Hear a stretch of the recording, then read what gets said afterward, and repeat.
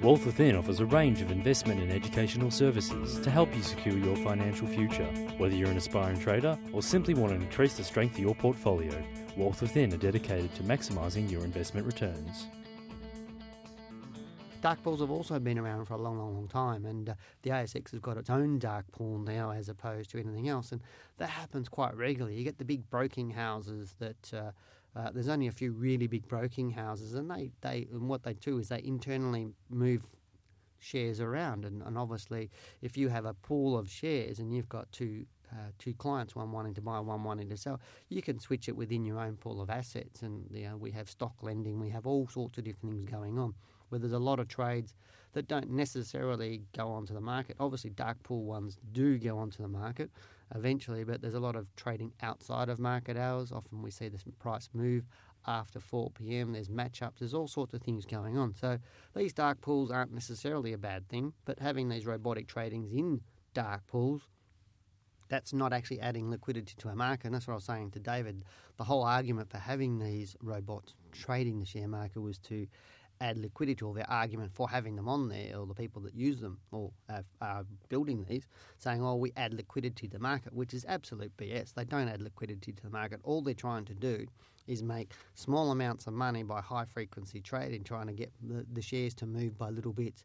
And this is where day traders are really going to get caught out. Unless you're a day trader or a very, very short-term trader, these things are really irrelevant to you because they're not going to affect larger movements or the bigger movements in the price of these shares. And you need to be understanding that these things, whilst they exist and they are a bit of an issue in terms of, you'll see the volatility of a share going up and down and all over the place, and you go, what's going on? And you'll get, as a trader, you'll get false triggers all the time, especially the closer you look to the market. Now, so far at the moment, to me, there was one of the people he interviewed was a gentleman from, I think his name's John Abernathy, and he was saying, he said high-frequency trading should be banned until the benefits can be proved. And I totally agree with him. I don't ever think they're going to prove the benefits.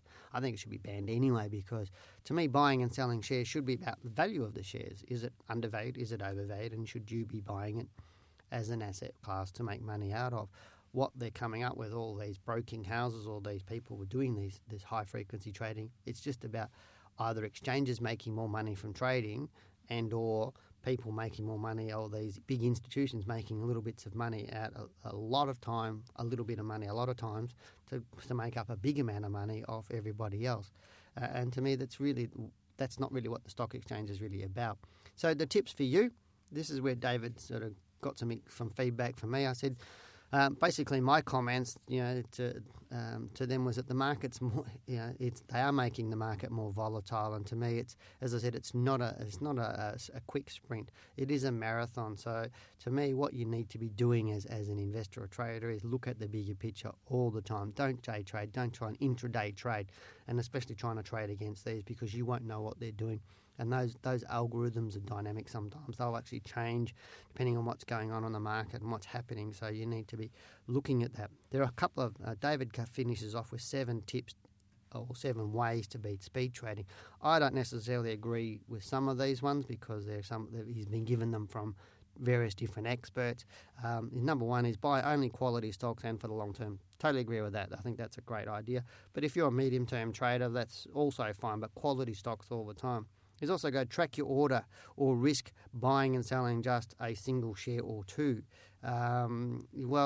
Really, if you're placing an order on to the market to buy 100 shares and it's good for the day, that's what's going to happen. And especially if you're buying good shares and big shares and really high quality shares, that's what you're actually doing. So, but you should always track your order anyway. You should also, in terms of know what you bought, check what you bought, check what you sold, and make sure the transaction's actually happening. So that's what I would agree with.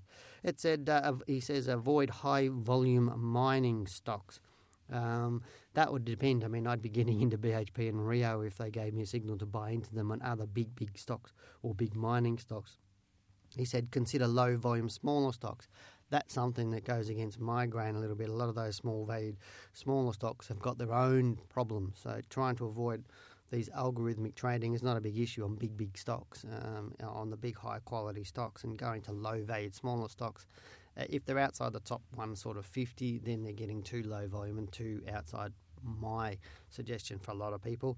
It said buy an index fund instead. Well, if you're a bit of a trader, index funds are great, but they're just going to give you average return. I mean, really, that's what most people are trying to avoid after the GFC. We've seen what the results of index funds have happened. Don't be fooled by big price swings in a day. I totally agree with that. They mean nothing anymore, and they really, really don't. Price swings, big, large price swings up and down, are short-term emotions. As I continually keep trying to tell traders is one day doesn't make a sheep station. His next point, or his last point there, or his 7 ways of beat speed trading. Dollar cost average when buying to avoid price swings. I think dollar cost averaging is a load of rubbish. As most people know from my book, How to Beat the Managed Funds by 20%, is know what you're going to buy and then just go and buy it and take your whole position. Don't try and dollar cost average. Don't try and figure out what it's going to do during the day and place your times at different times of day trying to get a better price. What you end up doing is sending yourself around a twist and not really getting very, very far. So, as I said, this article I'm going to put on our blog. So if you just go to our homepage, wealthwithin.com.au, on the top menu bar, you'll see blog. Click on that. You'll see the link to this article. Moving the paper around. It's called Share Wars, How the Robots Are Robbing You, and it's by David Potts, a lovely gentleman from Sydney, or journalist from Sydney, and it was printed on the August 26th. Also, as I said, it's on our Facebook page. Hope you've enjoyed this podcast, and I look forward to chatting to you again soon. Take care. Bye-bye.